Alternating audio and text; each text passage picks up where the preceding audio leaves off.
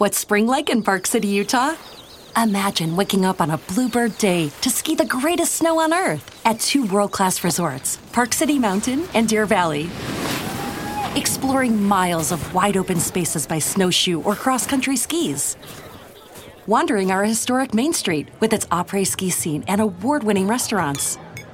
When you love it like we love it, Park City, Utah will always be winter's favorite town. Join the experience at visitparkcity.com.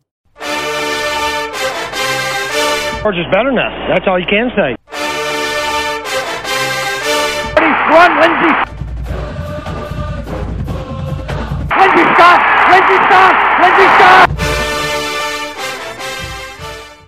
Welcome to the inaugural edition of the Blawg The Dawgs Podcast. I'm Herschel Gurley. I'm here with my co-host, Boss Dawg. Boss, say hello to the people. Hello and welcome to the inaugural edition, and hope y'all will stay with us for this fun and long journey. Yeah, me as well. So we're glad to be here. Just to kind of set this up, we just want this to be a forum where we can talk about topics that are relevant to UGA football, all things dogs, and kind of keep this conversation going not only during the season but in the off season. So I guess it's smart to start with kind of how we came to be fans of the Dogs or follow the Dogs. So, Boss, why don't you start with your Georgia Genesis story, and we'll go from there. So for me, not a UGA alum, just a fan, but started in the 04 season. You were visiting me at my alma mater for a clash of our two schools. And after that game was over, we just happened to be watching a Georgia game, and we come from smaller college football schools, so, big time college football, and then, got interested in it from there, and then really took off in Shockley's senior year and really got into it in the 05 season, and then kind of went on from there and been a Dog fan ever since, and I bleed red and black. Highs and lows in that journey? Yes. Very much so, highs and lows. Yeah, I think everybody can appreciate that. Yeah, so for me, similar. We both went to 1AA football program schools, so you kind of need a main attraction on a Saturday. So I think it's how we both came to wanting to follow somebody on the Division I level. I came to be a Dogs fan, Dogs follower, went to visit some friends in Athens, and strictly went to party. Just happened to be the Auburn-Georgia game, Auburn team that had Jason Campbell and Cadillac and that whole crew. And it was the game Odell Thurman took one like 101 yards, interception return right into the Georgia student section where we were sitting. And I've been hooked ever since, man. So maybe I need to get an Odell Thurman jersey. I feel like I'm selling that short by not rocking that, but that's kind of where it started for me. So yeah, well, we're going to do what we can to give you the best insight we can from our point of view. And hopefully everybody enjoys it. We look forward to hearing what y'all think as well. So let's start at the top here. Obviously, the big story is Jake Fromm deciding that he's going to forego his senior year of eligibility and head to the NFL. I know from some of our conversations that was not a surprise to you, Boss. Why don't you elaborate on that a little bit? Just from following the story all year and from everything talking to other people on forums and, reading everything, I feel like that from the beginning of the season, his plan seemed to be that he was going to go before the season. And I know that a lot of people seem to think that, his struggles towards the end of the season were going to lead to him coming back. Unfortunately, his struggles at the end of the season were kind of a genesis of the struggles for the whole offense. The entire offense struggled towards the second half of the season. All Dog fans can admit to that. I don't really feel like that anything was going to change with Jake coming back. Could he improve his draft stock? Most definitely. But Jake is not going to all of a sudden become a running quarterback. He's not going to all of a sudden become super athletic. He's not going to run a 4.4 40. Jake is who he is. He's a super intelligent, accurate passer most of the time when he has, his number one available to him. As you and I have talked about before, the person that I can most compare him to for the type of leader and the type of person, the type of quarterback he reminds me the most of Troy Aikman. I know that the Troy Aikman type quarterback doesn't really fit today's NFL, but that's the type of quarterback that he reminds me of. He throws to a spot, not to a person. He expects his receivers to be in a certain spot, and that's how Aikman was. Aikman was also notorious for being terrible in bad weather because he had smaller hands. Also had great offensive lines and great running games. So that's the type of quarterback he reminds me of most. To that point, I would say too that, maybe Aikman is remembered differently if he played during the modern offenses of today, right? Maybe he looks different in a Sean Payton offense, or maybe he looks different in a Josh McDaniels offense. Different times, different games. So exactly. Aikman wasn't, asked to throw the ball, 35 times a game. I don't think Aikman ever threw for more than 22 or 23 touchdowns because he wasn't asked to. He didn't need to for them to win. And Jake, he's not going to be a day one starter in the NFL. At least I don't think he's going to be asked to, nor do I think he should be asked to. I think he needs to go to a place like the Saints, like the Patriots to develop. But we're getting off topic. Sorry, I'm rambling. But I feel that, it wasn't a big surprise to me. I feel like his plan all along was to go to the league, and I don't feel like his struggles deterred him very much because of the things that I said. I don't think he's going to be able to improve on them by coming back to UGA for a season. I think we would see the same. His numbers may improve, but I don't think that you're going to see his strengths are still going to be his strengths and his weaknesses are still going to be his weaknesses. Yeah, and I think as we've talked about a lot over the course of the season, I was the exact opposite of you. I was shocked when the news came out. Obviously, it dropped the same day as the Cade Mays stuff, so that was the first news story that kind of popped on my Twitter feed. But then I saw Jake's announcement. I about fell off my chair. He always struck me as a 4-year guy, and maybe I was just being idealistic about that. I just thought based on his trajectory, he just reminded me in so many ways of Aaron with wanting to come back, wanting to finish. But I do think there were some things that happened near the end of the year that gave me a little bit of pause. It hasn't really been talked about, and nobody officially has said anything about it, but you just can't convince me that that injury scare during the SEC championship didn't kind of cloud his mind a little bit and say, it could happen that quick. And if that does happen, what is the future moving forward? I mean, I certainly agree with you that he's not going to change his profile any. He's going to be who he is, which I certainly think is an NFL quarterback, and I think he will get drafted, absolutely. But he obviously got the draft grade that he felt comfortable with or had told himself that was going to be acceptable for him to leave. And he rolled with it. And I don't think anybody faults him for that. And I think everybody will remember him for what he is and what he was. And that's a damn good dog. So obviously we wish Jake the best, and he'll be great. And we'll keep rooting for him, whatever jersey he ends up being in. But obviously with him leaving, it left a big hole in that quarterback room. And the smoke had been pretty much since the SEC championship that the coaching staff had been talking to different transfers. And finally it comes through that Jamie Newman has signed with the Dogs, which if you follow college football at large, he played at Wake Forest, in Dave Clawson's offense. They did some big things this year. What are your thoughts on that transfer, boss? How do you think he's going to look in a Georgia offense next year? Well, I think he's going to fit what the transition of the offense is going to look like. I think that bringing in this type of quarterback really shows that Kirby is hopefully going to take his imprint off the offense and just let the offense be and, let it evolve into the modern college football. As much as I love the 17th season, I feel like for Kirby, the worst thing that happened was getting so close to the title and not winning. And honestly, I think that the worst thing would have been for the evolution of the program would have been if Kirby and the Dogs would have won the 17 title, because the game has passed that style of football away. There's no longer, games where you can win throwing for, 41 yards a game or throwing 8 passes a game, such as when Georgia throttled Tennessee in 17. 41-0. There just isn't games like that anymore unless you're playing a lesser opponent. College football doesn't work that way anymore.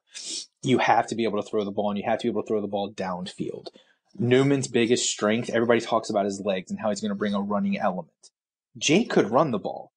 Jake, for whatever reason this year, they chose not to run the football. And I think the biggest reason that no one ever talks about, look who was behind Jake this year. As much as everybody raves about Stetson Bennett, I don't think that the coaching staff trusted Stetson enough to let Jake run the football and risk injury. That's Well, just an opinion. the transfers show that, right? I think their pursuit of transfer options from the portal showed that, because if they had felt confident with him, they would have said, well, this is going to be Stetson's show and we're going to let him roll and go with it.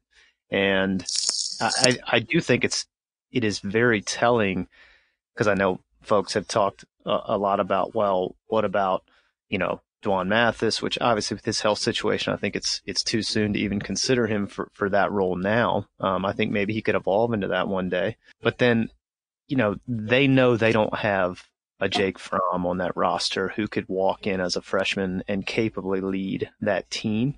And I think it also shows they have some urgency with the defense that's going to come back. And I think that's why they went and got Jamie Newman. I mean, I think Jamie Newman allows them some things that, even though he could move, I don't know that Jake was a play extender like Jamie Newman has the opportunity to be. And with all the edge talent they have coming back, whether it be George Pickens or Demetrius Robertson, or hopefully, a healthy Dominic Blaylock, and then all the freshmen that are coming in, you hope that there can be some unplanned successes, right? Where he moves a little bit, breaks the pocket, and these guys can kind of improvise and we bust some more plays. It just felt like, to me, the offense this year was very stagnant, not a lot of big explosive plays. And I think that's part of the allure of Jamie Newman is that could happen. I did see a stat on him that was interesting, talking about he had the second best tight window percentage in all of college football behind Joe Burrow, which I think all Georgia fans are familiar with tight windows for receivers this year. So that was interesting to me. I was happy to see that. Another thing that I go back to with the legs aspect of it is, the one thing that does excite me is the fact that the zone read this year was pretty much non-existent for Georgia, mainly because everyone knew that Jake was not going to tuck it and run. He just wasn't going to do it. Would it be because of the risk of injury or what may have you? Everyone knew he was not going to run the ball. So everyone teed off on the running back every single time. The end crashed every single time. This next season, there will be the threat of the run. And I think that this year Georgia will be more confident with the quarterback room. Now, you'll still have Stetson Bennett. Hopefully you'll have a healthy Dwan Mathis. You'll also have the incoming freshman Carson Beck. There'll be a much more competitive quarterback room behind Jamie Newman, as opposed to behind Jake Fromm this past year. Absolutely. I think there's some validity to that. I think, obviously the hope is that Jamie stays healthy all year and kind of takes the mantle of the starter and runs with it. Obviously that's what's best for the team, and they get some rhythm and they roll, man. So I don't know. I'm looking forward to seeing it. It makes the spring game, I think, a lot more intriguing, because you kind of get to see a new guy. It sort of reminds me of the 2 spring games with Jake in 17 and then Justin in 18, their first spring games, kind of getting to see what the new guy looks like and where all that sits. So that'll be fun come mid-April. I'm seeing they're projecting like April 18th for G-Day, unannounced, but that's the projection. So that'll be great. Hopefully they'll be on ESPN or the SEC network. Everybody can check that out. One final note on Jamie Newman. Boss and I are big fans of this company in Nashville called 7-6 Apparel. 7-6 released a shirt shortly after Jamie's announcement that he was going to be a dog. That was just the word Newman across the front in the Seinfeld TV show font, which I thought was fantastic.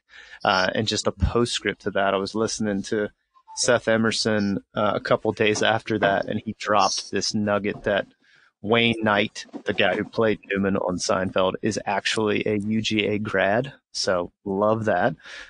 He went to Cartersville High School, same high school that Trevor Lawrence went to, and played football there, actually.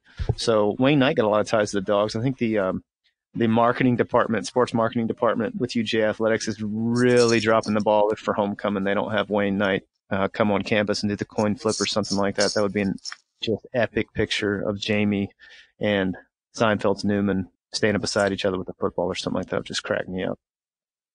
I think that would be a great chant for the fans this year, to get a Newman chant going, or something like half the stadium do new, the other half do men. I think that'd be a great chant for the fans this year. I'm here for something with it. So yeah, I'm here with that. All right, we'll transition away from the quarterback. Let's talk about an area that maybe folks don't really highlight as an area of need because it's not as sexy, but certainly there's a couple big holes there with Charlie Warner and Eli Wolf leaving after graduation, news came out that the Dogs added Trey McKitty from the transfer portal, was the tight end at FSU, which is obviously great, especially with the news of Darnell Washington coming in. They kind of got two big guys that can catch the football out there.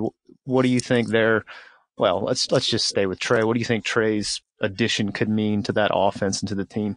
Well, Trey's addition also signifies the change in offensive philosophy because he is more of your pass catching tight end. Bringing in Eli Wolf last year, signified more of your status quo. He was more of your run blocking tight end. Eli Wolf, when he came in last year, was PFF's third highest rating run blocking tight end the year before in 2018, if I remember correctly, something like that. He was really high up there as far as run blocking tight ends go when he was at Tennessee. So bringing him in meant more of, he's going to be brought in as a run blocker. Now, he really contributed as a pass catcher in certain games as well, but I feel that bringing in McKitty really shows the transition to the different style of offense that Georgia's going to put on the field next year. Now, McKitty is most famously known for that just weird play for Florida State last year where he would happen to be the unfortunate person that was standing backwards in the formation. Watch this guy's film, guys. He is a very, very athletic tight end. He's like 6'4", 245 and can run. He is a mismatch for most linebackers, not named Roquan. He's just a big body and can, he can get open. Now, unfortunately at Florida State, he just didn't have anybody to throw him the ball. I feel like that you put him with Darnell, and if nothing else, it gives us a veteran player that, has played in college football and can, knows the ropes. If nothing else, gives Darnell Washington a leader for a year, has another guy there for a year to at least help him in some way, show him the ropes. Because, Washington's going to be, several thousand miles away from home, not only learning the college game, but learning the college life. So that can be a big transition for a kid, especially that far away from home. Yeah, I'm glad you brought up the point about the transition, the offense to more of a pass-catching offense. I noticed multiple people say this. I know Coach Rick said it when they interviewed him about Trey McKitty, but the buzzword that tells you that he's not a run blocker is they keep saying he's a willing run blocker, meaning he's a team guy and will do it if he's asked to, but that ain't why he's on the roster, folks. Trey is there to catch the football. He's a willing blocker. That doesn't always mean that he's able. So I thought that buzzword's been funny. Willing blocker. Yeah, but so he'll get in your way. Yeah, he'll get in your way. He'll take up some time, but he's not going to be having a lot of pancakes on the stat sheet.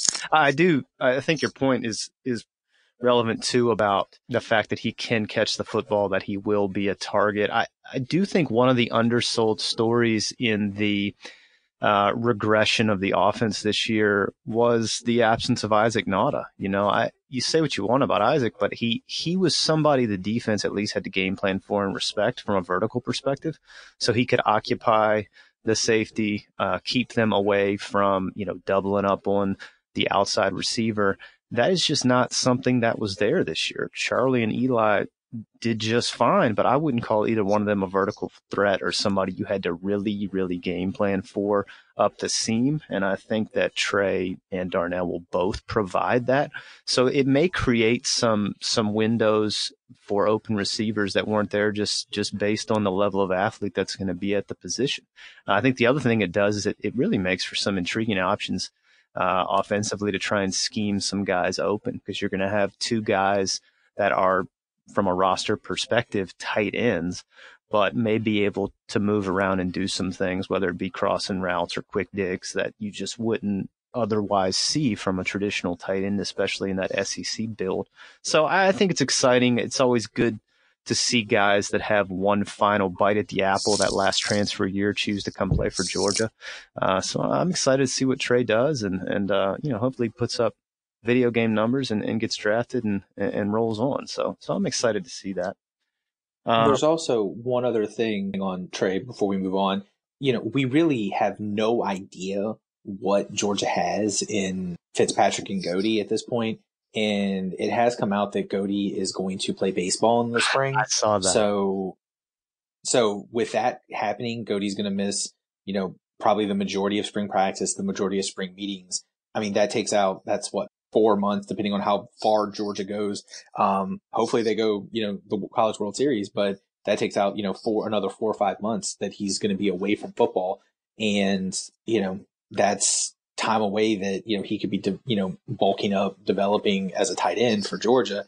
So that makes this McKitty transfer all the more important for the beginning of the season. Yeah, I will say postscript on that. I did see a note, some further depth on that. Apparently, he will be with the baseball team until spring practice officially begins, and then he will stay with the football team through the G-Day game, and then he'll go back to the baseball team. But I still think your point is valid, because even not being in that regular football mode, whether it be in the lead up to spring practice or post spring practice, I think it matters. I think also, too, there were some durability concerns with both of them last year. So just the fact that the tight end room is bulked up with 2 guys and 2 bigger guys, I think will be great for the composition of the offense and the things that allow them to do schematically. So, yeah, that's a great point. So let's finish up with I just want to talk about the defensive returns, because obviously the lack of success we had keeping people on the offensive side of the ball, it was the inverse on the defensive side. 4 big names that came back. Rat Trap Richie, Richard LeCount, Eric Stokes, Malik Herring, and Monty Rice, all big gets to come back. I feel like it's almost like getting 4 extra recruits in your class and guys you already know what you're getting from. So how excited does that make you about the 2020 defense and kind of how things will look on that side of the ball? Well, this defense was going to be stellar without these guys. Just with the talent that was coming back without these 4. You throw in these 4 and it has a chance to be the best in the country. Again, points per game. It has a chance to be even better for, as Kirby likes to say, havoc plays. You throw in LeCount coming back. He's now going to go back in. He's going to go back into his spot, but he's going to fill the J.R. Reed role as the leader of the defense. Stokes has really been, since he took over the starting role last year from Tyson, been the best defensive back on the field. And then this gives you 3 legitimate cornerbacks to just rotate as needed between him, Campbell, and Daniel. Then you throw in Tyreek Stevenson, who is going to be really hard to keep off the field, because anytime he's on the field, he's all over the ball. He's a grown man. I really don't know how you keep Tyreek off the field. Yeah, he's the freak. Monty's going to be one of your starting inside linebackers, probably with Dean. Yep. And if anyone who's not excited about Dean, I don't know what's wrong with you. Honestly, I know he didn't flash his freshman year, but I keep going back to Roquan wasn't Roquan his freshman year either. Roquan really wasn't Roquan until his sophomore. Yeah, but you saw flashes his sophomore year of what the type of player he could be. I feel like Dean has the instincts that every time he was on the field, you saw them, but he just wasn't physically there because he got hurt at the beginning of the year with the high ankle sprain and just wasn't ready. He didn't really fully recover from that until the end of the season. And by that point, Tay, you couldn't take Tay off the field because he was all over the place, and he just earned it. And you're not going to take Monty off the field because he's really your best linebacker. Malik, every year you keep saying that this is the year for Malik. And realistically, this is his last year, so this has to be it. I feel like Malik could have the type of year that Tyler Clark did last year. Tyler Clark was expected his junior year to really have that big year, and he didn't. But then his senior year, he comes back and he does have a much more productive year. Still not as good as year as everyone expected his junior year to be, but a much more productive year. And he fit more into the team mold of what, he was expected to do. And he had a huge year, boosted up his draft stock. I expect the same thing from Malik Herring next year. Another guy that's not on this list that wasn't mentioned that kind of just goes by the wayside because he got redshirted and kind of got lost in the shuffle. Julian Rochester, kind of a forgotten guy back there. Great point. He's a depth guy, but he's our, he really is the only other guy because we have so many new guys. When we lost, I think 5 guys graduated this year from the defensive line. Yep. Him and Malik and Jordan Davis are now the leaders of that defensive line group, and everybody else is pretty much a pup. Even though Jordan Davis might be the largest pup I have ever seen, I still feel that, Julian, even if it's not his play on the field shows it, his leadership and, hey, this is the right way to do it is going to be invaluable for the defense. Oh, I thought that was a big time chess move by Kirby too. I mean, you could tell that was deliberate. I know they kept saying it was because of the ACL and he's not quite there and blah, blah, blah. But come on, man. He looked at the depth chart. He knew that the way things were going and with the tea leaves read. So I thought that was he played that beautifully because the games he did play in were all big games. And then he gets to come in and fill some spots during the Sugar Bowl. And I mean, we say that Julian may just be kind of a contributor type guy, but we don't know that. He may come out and have a monster year. To your point about Malik, I do think that's true. I do love me some Malik Herring. I think he could be such a stud. I wonder if within that defensive scheme, I think so much of Kirby's defense, and I've thought this was so interesting about how they were all termed the no-name defense this year. I do think there's something to that. I think Kirby's defense, and I've always thought this, it's an assignment defense. It requires guys to play their assignment. I think it's why he has such a love-hate relationship with Richard LeCount. It's because he can see the tantalizing talent that Richard has, but he also knows that Richard has to play within the scheme. And I think you saw Richard do that over the back half of the season, and boy, was it exciting to see. And it's exciting to think about what he'll do next year. And I agree with you. I think he does step into that leadership role that kind of goes out the door with JR. Well, while we're talking about JR, let's just also say damn good dog there. I love me some JR Reed. What an addition from the transfer portal he was. I think he'll be one of those guys that gets remembered more fondly as the years go on. And I think Richard has that opportunity. I think his narrative is great too, because he kind of started the good momentum for Kirby's regime, right? I mean, he was the first recruit to say, I believe in this guy and I'm coming. And he's an in-state guy, wearing the Santa outfit, promising all the Florida wins with Jake. I mean, Richard has the opportunity, if they have a special year next year, to, I think, really cement himself in Dawg's lore when it comes to a legacy conversation. So that's exciting. And, I agree with you. I think these are just additions, right? I think that defense was going to be a monster next year regardless, just because they played so many guys last year and were so deep, which I think was valuable. And I think that'll show in spades next year when they come back, rare and rocking, ready to go.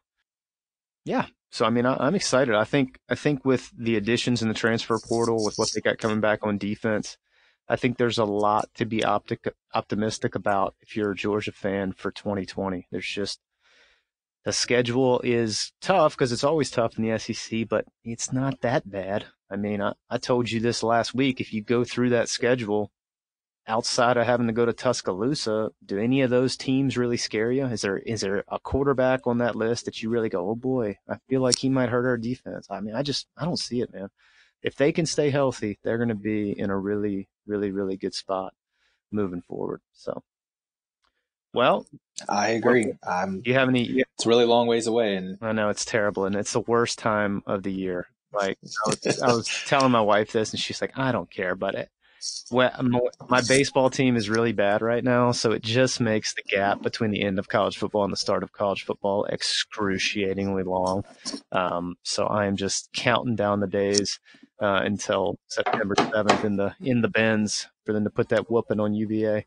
So I don't know. You got any closing thoughts today? I do want to make one comment on the Cade Mays transfer. Honestly, you and I have talked about it. Cade Mays, for me, both of us don't really, I'm not upset about him transferring. I'm upset kind of the same way I was upset about when Fields transferred. Wasn't upset about Fields leaving. Just, if you're going to leave, just leave. Don't drag the university through the mud with it. This whole suit thing with his dad, and, I understand if you're going to file suit, you have to do it within the 2-year statute of limitations. I get that.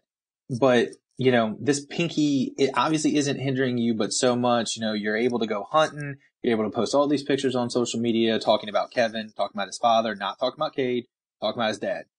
Do all this stuff, obviously losing the tip of your pinky finger is not hindering you, but so bad, you really don't need to drag the university through the mud with a public suit.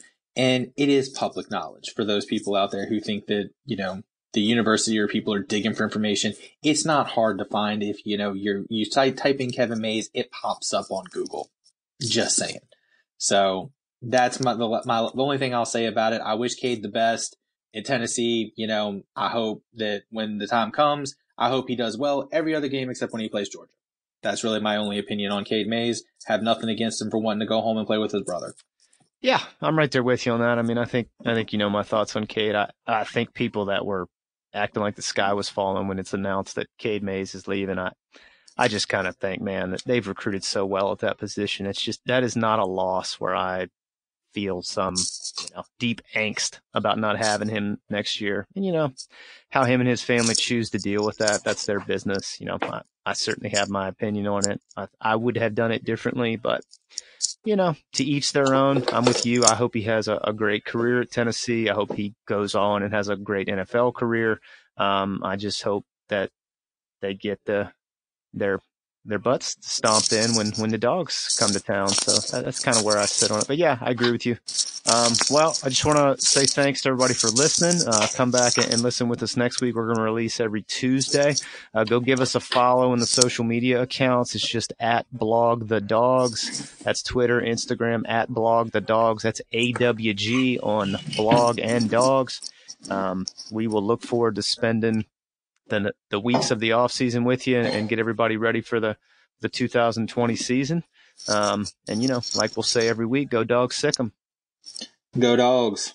Georgia's better now.